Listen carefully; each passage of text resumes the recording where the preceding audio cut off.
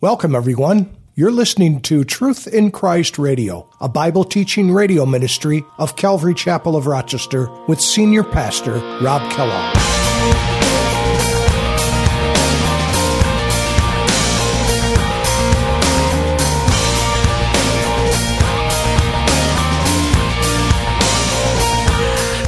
God always has his witnesses or prophets to perform these tasks for warning. Usually it's for warning. And God also will send two prophets in the tribulation to warn and to perform judgments on a world that has rejected Christ and has spurned his offer of forgiveness and salvation. That's who these two witnesses are. The rock I cling. How can I keep from singing your praise? How can I ever say enough? How amazing is your love? How can I keep from shouting your name? I know I am loved by the King, and it makes my heart wanna sing. I will lift my... Welcome, everyone, to Truth in Christ, a radio ministry with Senior Pastor Rob Kellogg. Today we learn about the two witnesses during the tribulation period on the earth. These witnesses are two of the more interesting characters of Revelation. The character of their ministry is prophetic as prophets of old. They will preach God's message. They will demonstrate repentance that is shown in their garments of sackcloth. And they have an effective ministry because God gave them his power. Such power, in fact, that they are able to witness for 1,260 days in spite of the antagonism of the world. Now let's join Pastor Rob with today's message. Let's go ahead and open our Bibles to Revelation chapter 11. And we're going to read through Revelation chapter 11. In fact, I'm just going to go ahead and start reading it. We're going to read through the first 14 verses, and then we'll go back and take a look at it. In Revelation chapter 11, it says, "Then I was given a reed," John speaking here. He says, "I was given a reed like a measuring rod, and the angel stood, saying, 'Rise and measure the temple of God, the altar and those who worship there, but leave out the court which is outside the temple. For it has been given to the Gentiles, and they will tread the holy city underfoot for 42 months, or 3.5 years, or 1,260 days. And I will give power to my two witnesses, and they will prophesy, 1,260 days, clothed in sackcloth. These are the two olive trees and the two lampstands standing before the God of the earth. And if anyone wants to harm them, fire proceeds from their mouth and devours their enemies. And if anyone wants to harm them, he must be killed in this manner.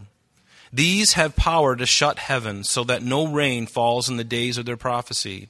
And they have power over waters to turn them to blood and to strike the earth with all plagues as often as they desire. And when they finish their testimony, the beast that ascends out of the bottomless pit will make war against them and overcome them and kill them. And their dead bodies will lie in the street of the great city, which is spiritually called Sodom and Egypt, where also our Lord was crucified. Then those from the peoples, tribes, tongues, and nations will see their dead bodies 3.5 days, and not allow their dead bodies to be put into graves. And those who dwell on the earth will rejoice over them, and make merry, and send gifts to one another, because these two prophets tormented those who dwell on the earth. Now after the 3.5 days, the breath of life from God entered them, and they stood on their feet, and great fear fell on those who saw them. And they heard a loud voice from heaven saying to them, 'Come up here.' And they ascended to heaven in a cloud, and their enemies saw them.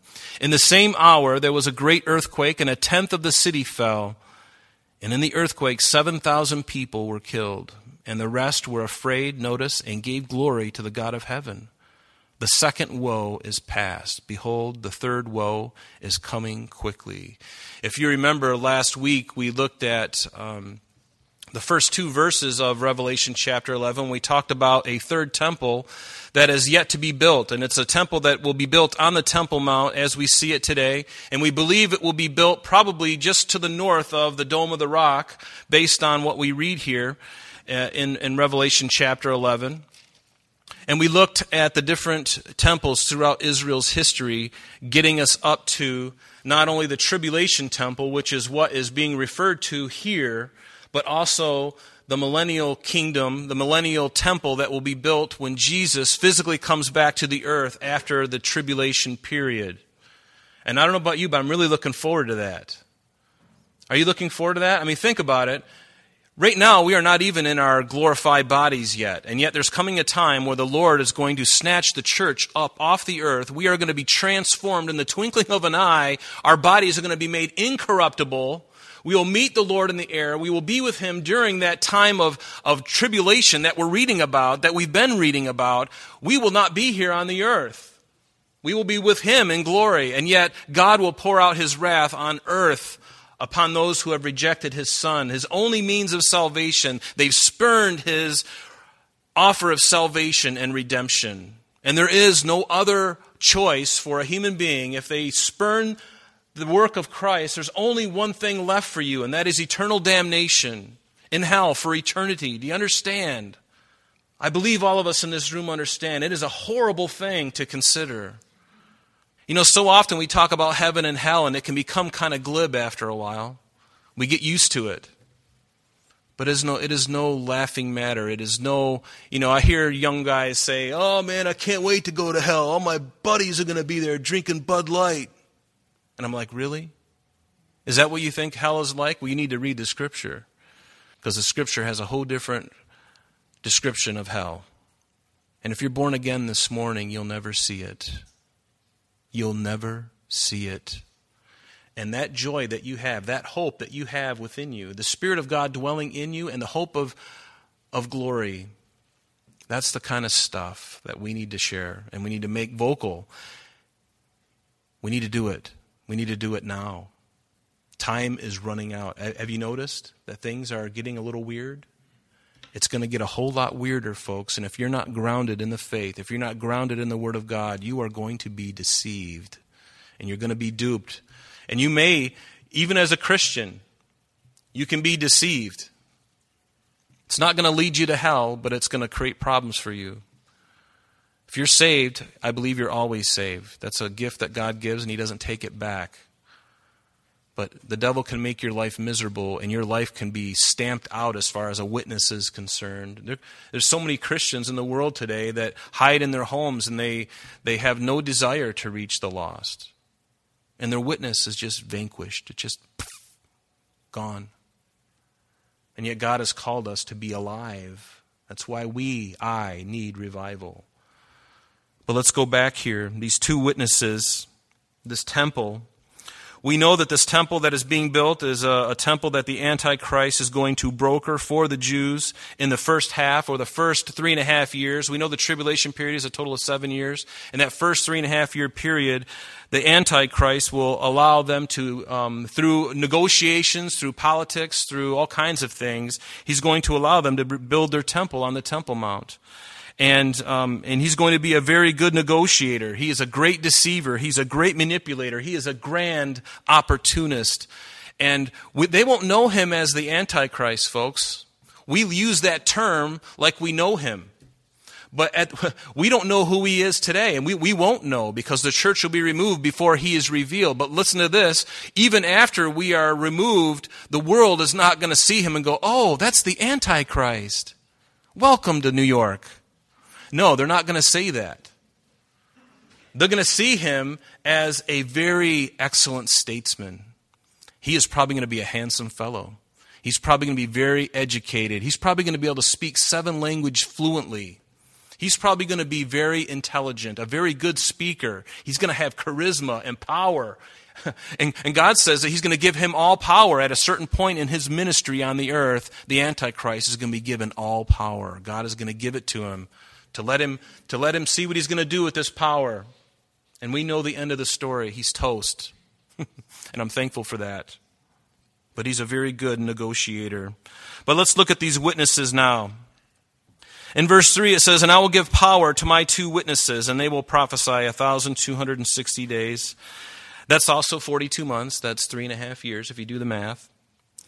Now, when you think of a witness, in Israel's history, God has always seen fit to send prophets to the nation, not only to the nation of Israel, but to other nations around them, pagan nations. God has sent prophets to not only the kings of Israel, but also sent prophets like Jonah to Nineveh to warn them of impending judgment. So he's not just the God of the Jews, he's the God of all.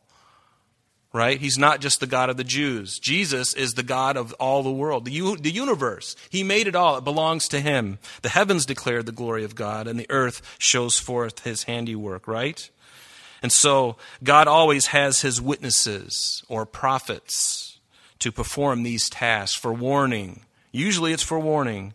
And God also will send 2 prophets in the tribulation to warn and to perform judgments on a world that has rejected Christ and has spurned his offer of forgiveness and salvation. That's who these 2 witnesses are. And God wants to use you as a witness too. Are you willing to be used as a witness in the world that we live? Well, before you say yes, let me read you what witness really means. The word in the Greek is martis. It's where we get our word martyr from.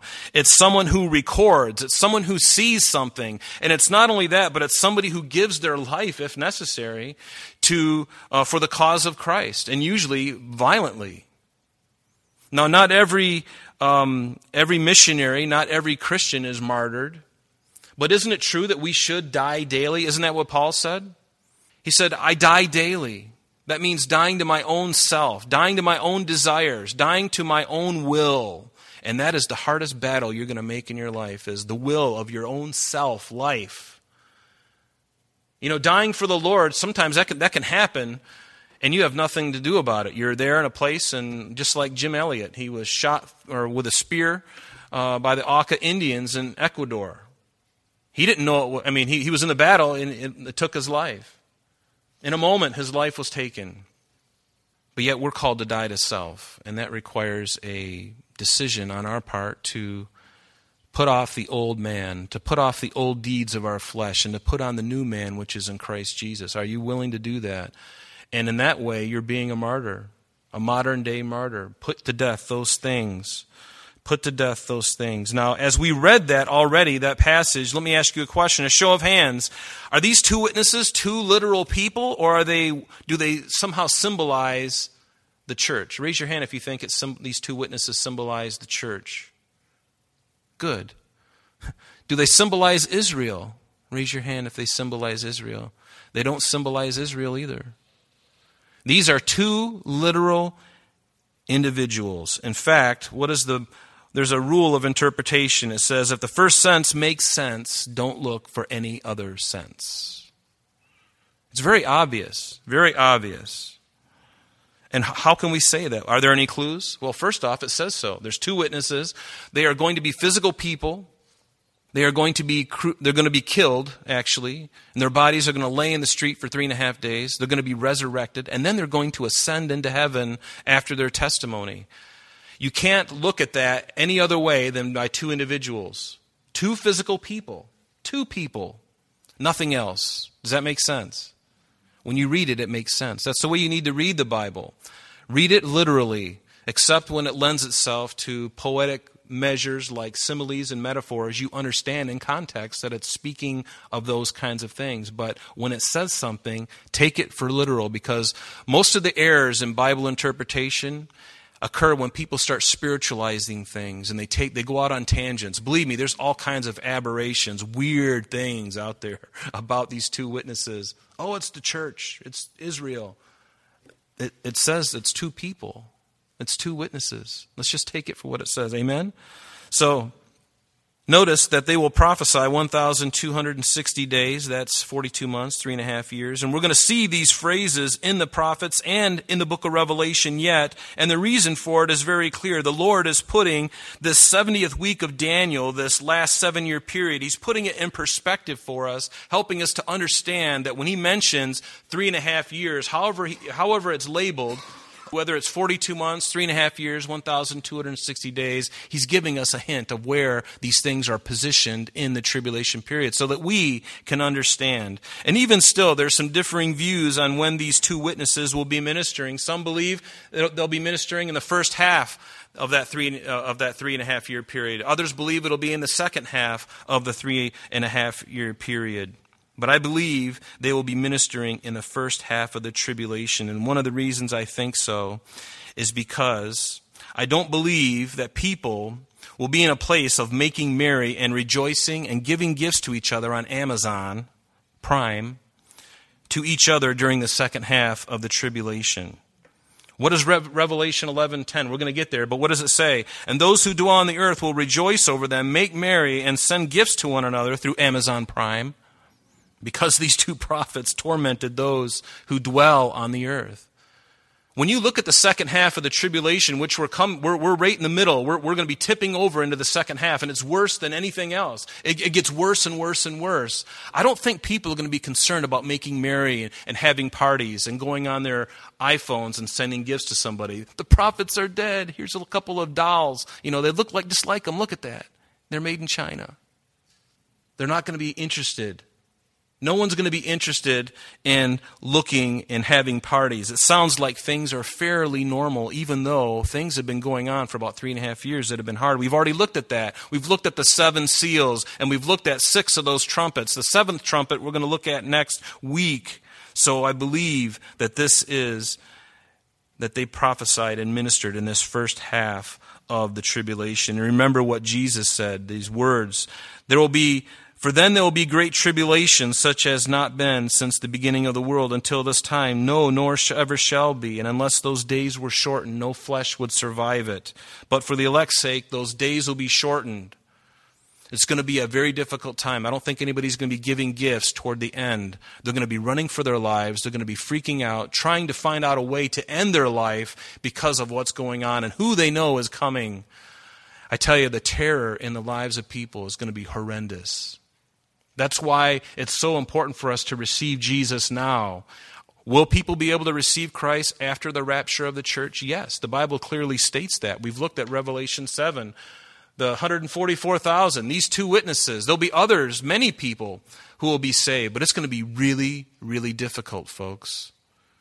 Really difficult. Deception, wars, and all kinds of judgments happening upon the earth. And the Antichrist, this political man, will come on the scene and explain it all away. And everyone will go, oh, we believe that. It sounds so smooth and good. Where's ice cream?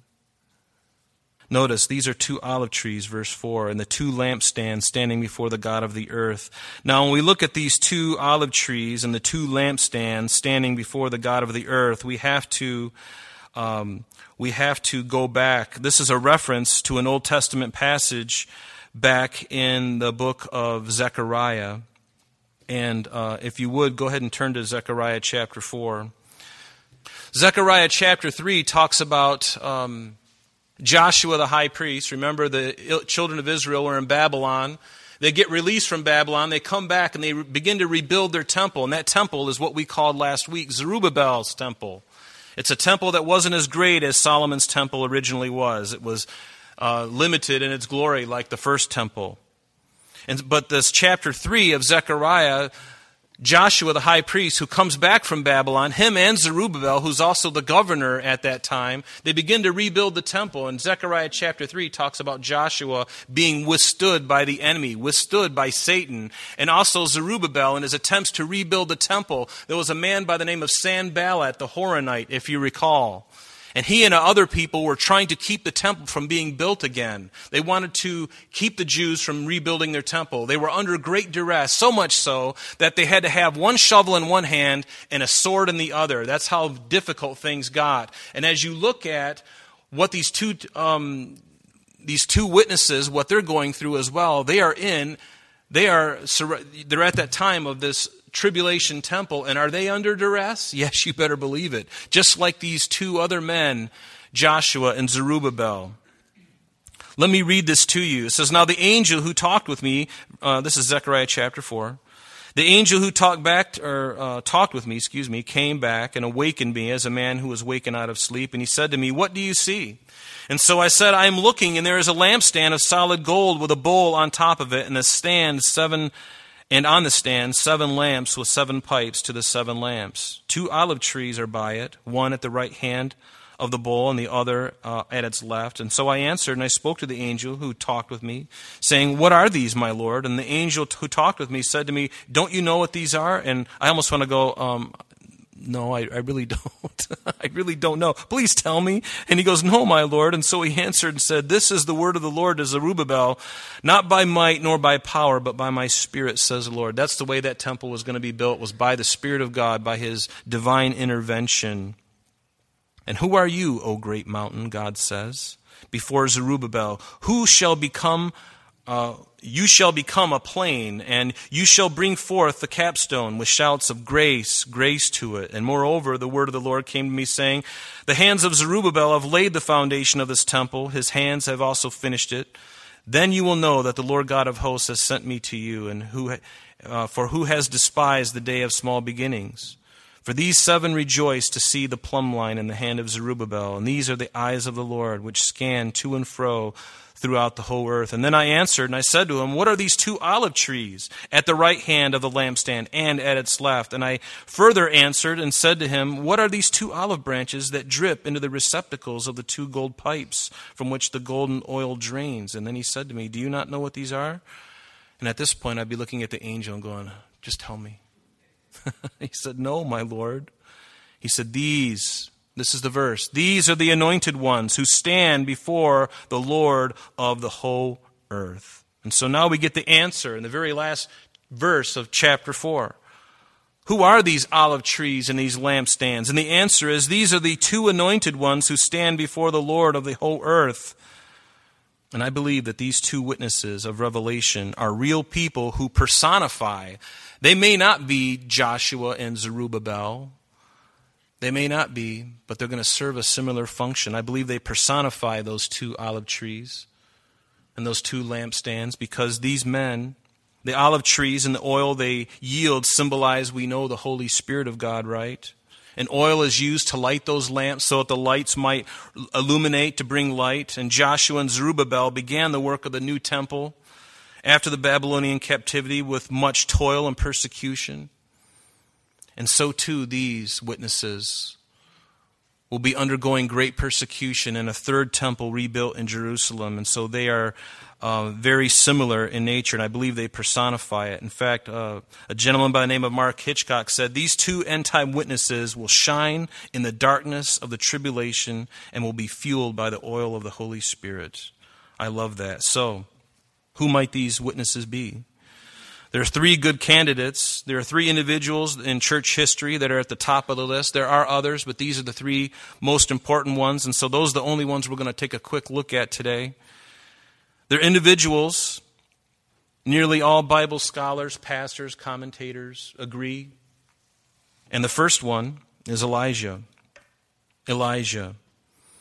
In Malachi chapter 4, beginning in the 4th verse, it says this, "Remember the law of Moses, my servant, which I commanded him in Horeb for all Israel, with the statutes and the judgments. Behold, I will send you Elijah the prophet." Notice this. I will send you, now this is an Old Testament prophet, "I will send you Elijah the prophet before the coming of the great and dreadful day of the Lord." I think it's happening in the book of Revelation right now, right? This is the great and dreadful day of the Lord. It's not just a day, it's a period of time. The day of the Lord is a period of time, and he's certainly doing that. And he says, "I will send Elijah the prophet before the great and dreadful day of the Lord, and he will turn the hearts of the fathers to the children, and the hearts of the children to their fathers, lest I come and strike the earth with a curse."